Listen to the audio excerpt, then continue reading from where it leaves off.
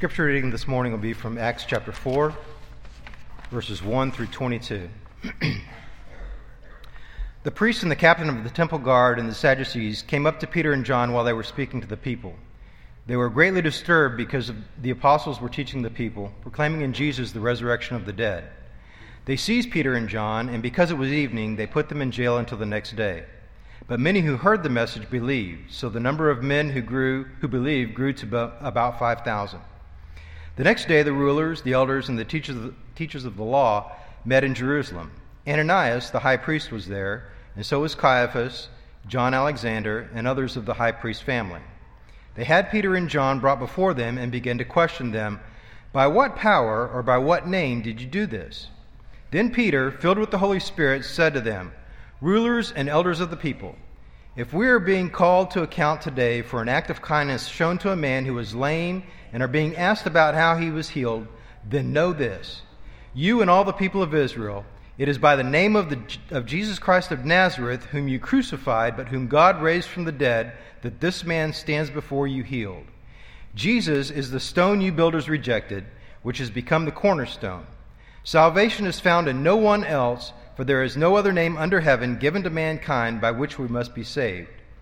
When they saw the courage of Peter and John and realized that they were unschooled, ordinary men, they were astonished, and they took note that these men had been with Jesus. But since they could see the man who had been healed standing there with them, there was nothing they could say. So they ordered them to withdraw from the Sanhedrin and then conferred together. "What are we going to do with these men?" they asked. "Everyone living in Jerusalem knows they have performed a notable sign, and we cannot deny it. But to stop this thing from spreading any further among the people, we must warn them to speak no longer to anyone in this name." Then they called the men again and commanded them not to speak or teach at all in the name of Jesus. But Peter and John replied, "Which is right in God's eyes, to listen to you or to him? You be the judges. As for us, we cannot help speaking about what we have seen and heard." After further threats, they let them go. They could not decide how to punish them because all the people were praising God for what had happened. For the man who was miraculously healed was over 40 years old. This is God's word. Please be seated.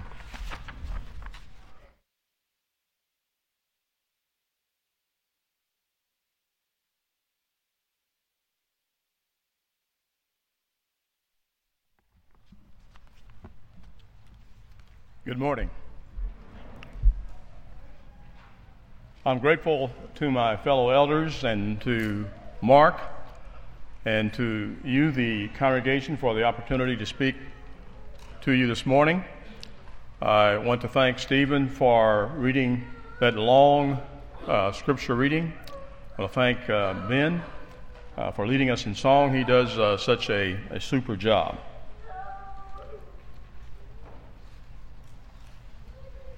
If you have your Bibles, please turn with me to Acts chapter 4. We will be referring mostly to this text this morning. I will, of course, be referring to other passages of Scripture as well. But before getting into my lesson, I want you to please join me in prayer. Our Father in heaven, we are grateful for this another opportunity to be with you and your people. We are grateful that we wear the name Christian.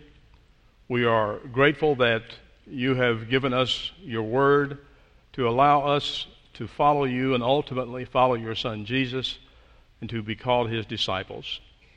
We pray that you will help us not only this day but every day to be bold, to be committed, to see the example that the apostles have set for us, not only in your word, but by the deeds that others perform as a result of reading their words that you left with them. In Jesus' name we pray. Amen. The word attitude is defined in a variety of ways. But for the purpose of our lesson this morning, I will define the word attitude as follows. A particular frame of mind, belief, or faith that motivates one to act. a particular frame of mind, belief, or faith that motivates one to act. As we think about what our Lord did, what I want to make the point to you this morning is that it is all about attitude. Jesus, on one occasion, expressed his attitude.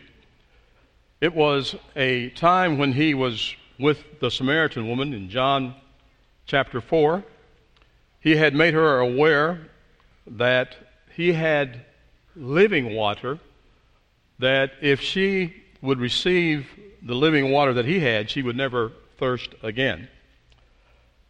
What is interesting about this encounter is that the Jews did not like Samaritans, and so when Jesus' disciples had returned from the market, they probably were a little bit perplexed to see Jesus talking with not only a woman, but a Samaritan woman. And they asked him in this area of Scripture, they asked him if he wanted some food to eat. And Jesus' answer was a classic, but it expressed his attitude as it pertained to his performing the work of mission for the Lord. The text in John, the 4th chapter, verses 34 through 38 reads like this. "My food," said Jesus, "is to do the will of him who sent me and to finish his work.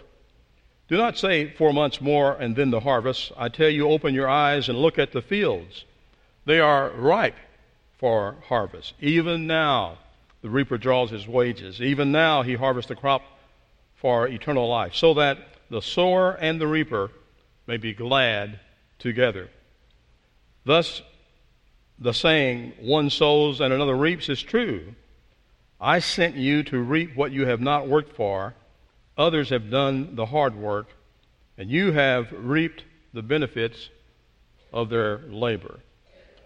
As Christians, that is, disciples of Jesus Christ, we should have the kind of attitude that motivates us for the cause of Christ. That is, an attitude that activates us or motivates us to action, to act on behalf of the cause of Christ.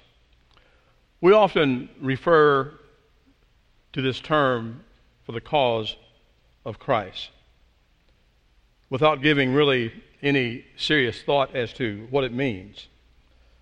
Allow me to define it this way for the purposes of my lesson.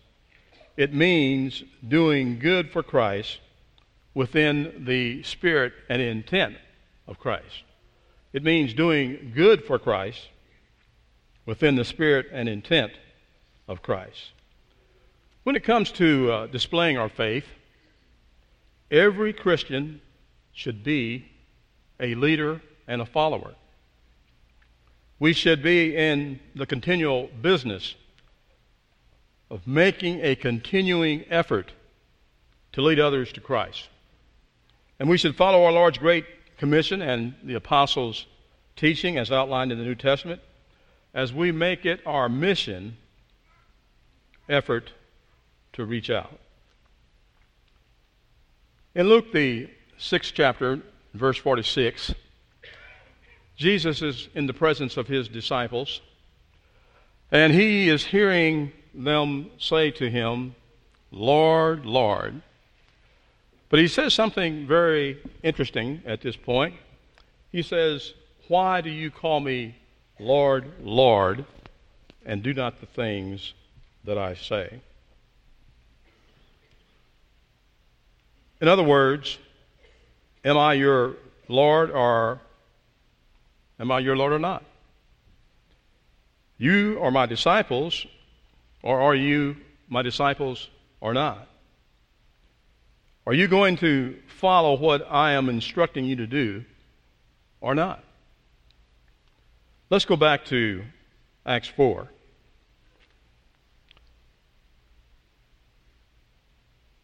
In Acts 4, beginning with verse 1, the Bible reads, "The priest and the captain of the temple guard and the Sadducees came to Peter and John while they were speaking to the people. They were greatly disturbed because the apostles were teaching the people and proclaiming in Jesus the resurrection of the dead. They seized Peter and John, and because it was evening, they put them in jail until the next day. But many who heard the message believed, and the number of men grew to about 5,000. Have you ever watched the movie Cool Hand Luke? It's an old movie. It came out back in November 1967. That's how old it is. And there have been subsequent releases. But in that particular movie, there was a man, I think the actor was Paul Newman, who defied the warden. And he was always getting in trouble. And the warden did not like being upstaged, and he would respond to Paul Newman by punishing him and others around him. And each time he would punish them, he would say, "What we have here is a failure to communicate."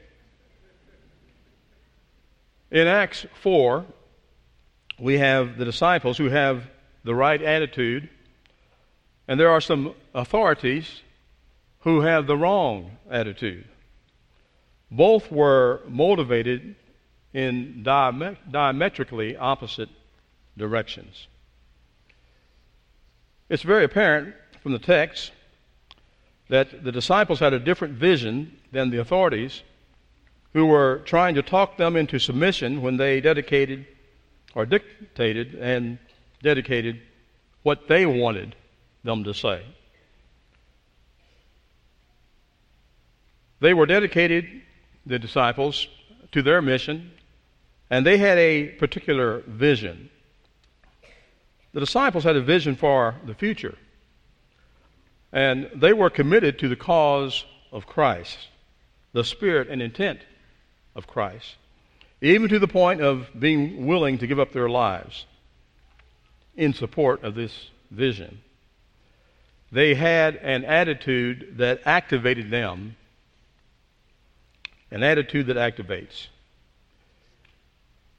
Here is proof text of a good or a mediocre disciple of Jesus Christ. A righteous attitude is the impetus for developing a Christ-like vision. In other words, a vision for the future. A vision for the future. The disciples' attitudes reflected their vision and reveals their undivided commitment to the cause of Christ. Every dedicated disciple will communicate their vision to others. Every dedicated disciple of Jesus Christ will communicate their vision to others. Oh, if we could just be on fire for the Lord, like the prophet Jeremiah, who wrote, "But if I say I will not mention him or speak any more in his name, his word is in my heart like a fire shut up in my bones. I am weary of holding it in. Indeed, I cannot." Jeremiah, the 20th chapter, and verse 9. Jesus came into this world with a clear vision for the future. Jesus seldom ever said, "My vision for the future is this or that." Vision is communicated through values, purpose, example, and actions. Jesus came into the world with a clear vision for the future. Again, vision is communicated through values, purpose, example, and actions. Jesus communicated his vision through his core values and beliefs, his purpose in life, his example, the actions he took that were required to achieve his vision. In Matthew, the 5th chapter, we see where he is talking to his disciples and others on the Sermon on the Mount. And he begins by stating the Beatitudes, or the Be-attitudes, attitudes you are to be. In the 6th chapter of Matthew, he makes them aware that there's no need to worry, that he and his Father can supply all their needs. In John the 10th chapter, in verse 10, he says, I have come that you might have life and have it more abundantly. Or in some passages, I believe the NIV says, to the full. In John the 13th chapter, he makes the point that the greatest of all will be the servant for the rest as he washes the disciples' feet. He makes them aware in Matthew, the 28th chapter, verse 19 and following, that they are to emulate his actions by making disciples. He points out in John, the 4th chapter, do not say 4 months more and then the harvest. I tell you, open your eyes and look at the fields. They are ripe for harvest. We can look around even in this auditorium and we can see those who have been added to the Lord as a result of being baptized in Christ. But as we leave this building, we can see many others that pose a question in our minds. Do we have the kinds of attitude that will activate us to find out where they are as it pertains to their Christianity? The disciples' attitudes reflected their vision and revealed their undivided commitment to the cause of Christ. Our attitudes must activate us for the cause of Christ in accomplishing our mission here at MacArthur Park Church of Christ. Jesus' disciples had a vision for the cause of Christ, and that vision was burning in their hearts, and they were motivated to act. Because the disciples had the vision of Jesus burning in their hearts, they were motivated to action by 4 attitudes that helped to change the world.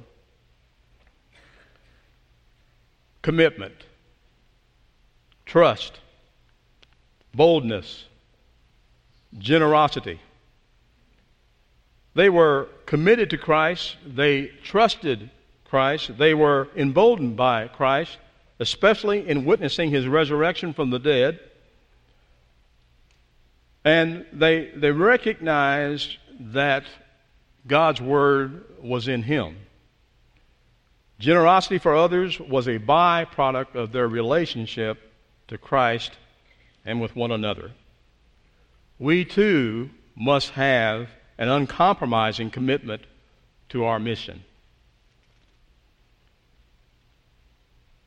The question every Christian should ask themselves is, am I being committed to God or man as I live, work, and play? And most importantly, am I committed to carrying out my Christian duty? Notice the disciples and the situation that they were in and how they responded. In Acts, the 4th chapter, verses 19 through 20, we see where they indicated whether it is right in the sight of God to give heed to you rather than to God, you be the judge. For we cannot stop speaking what we have seen and heard.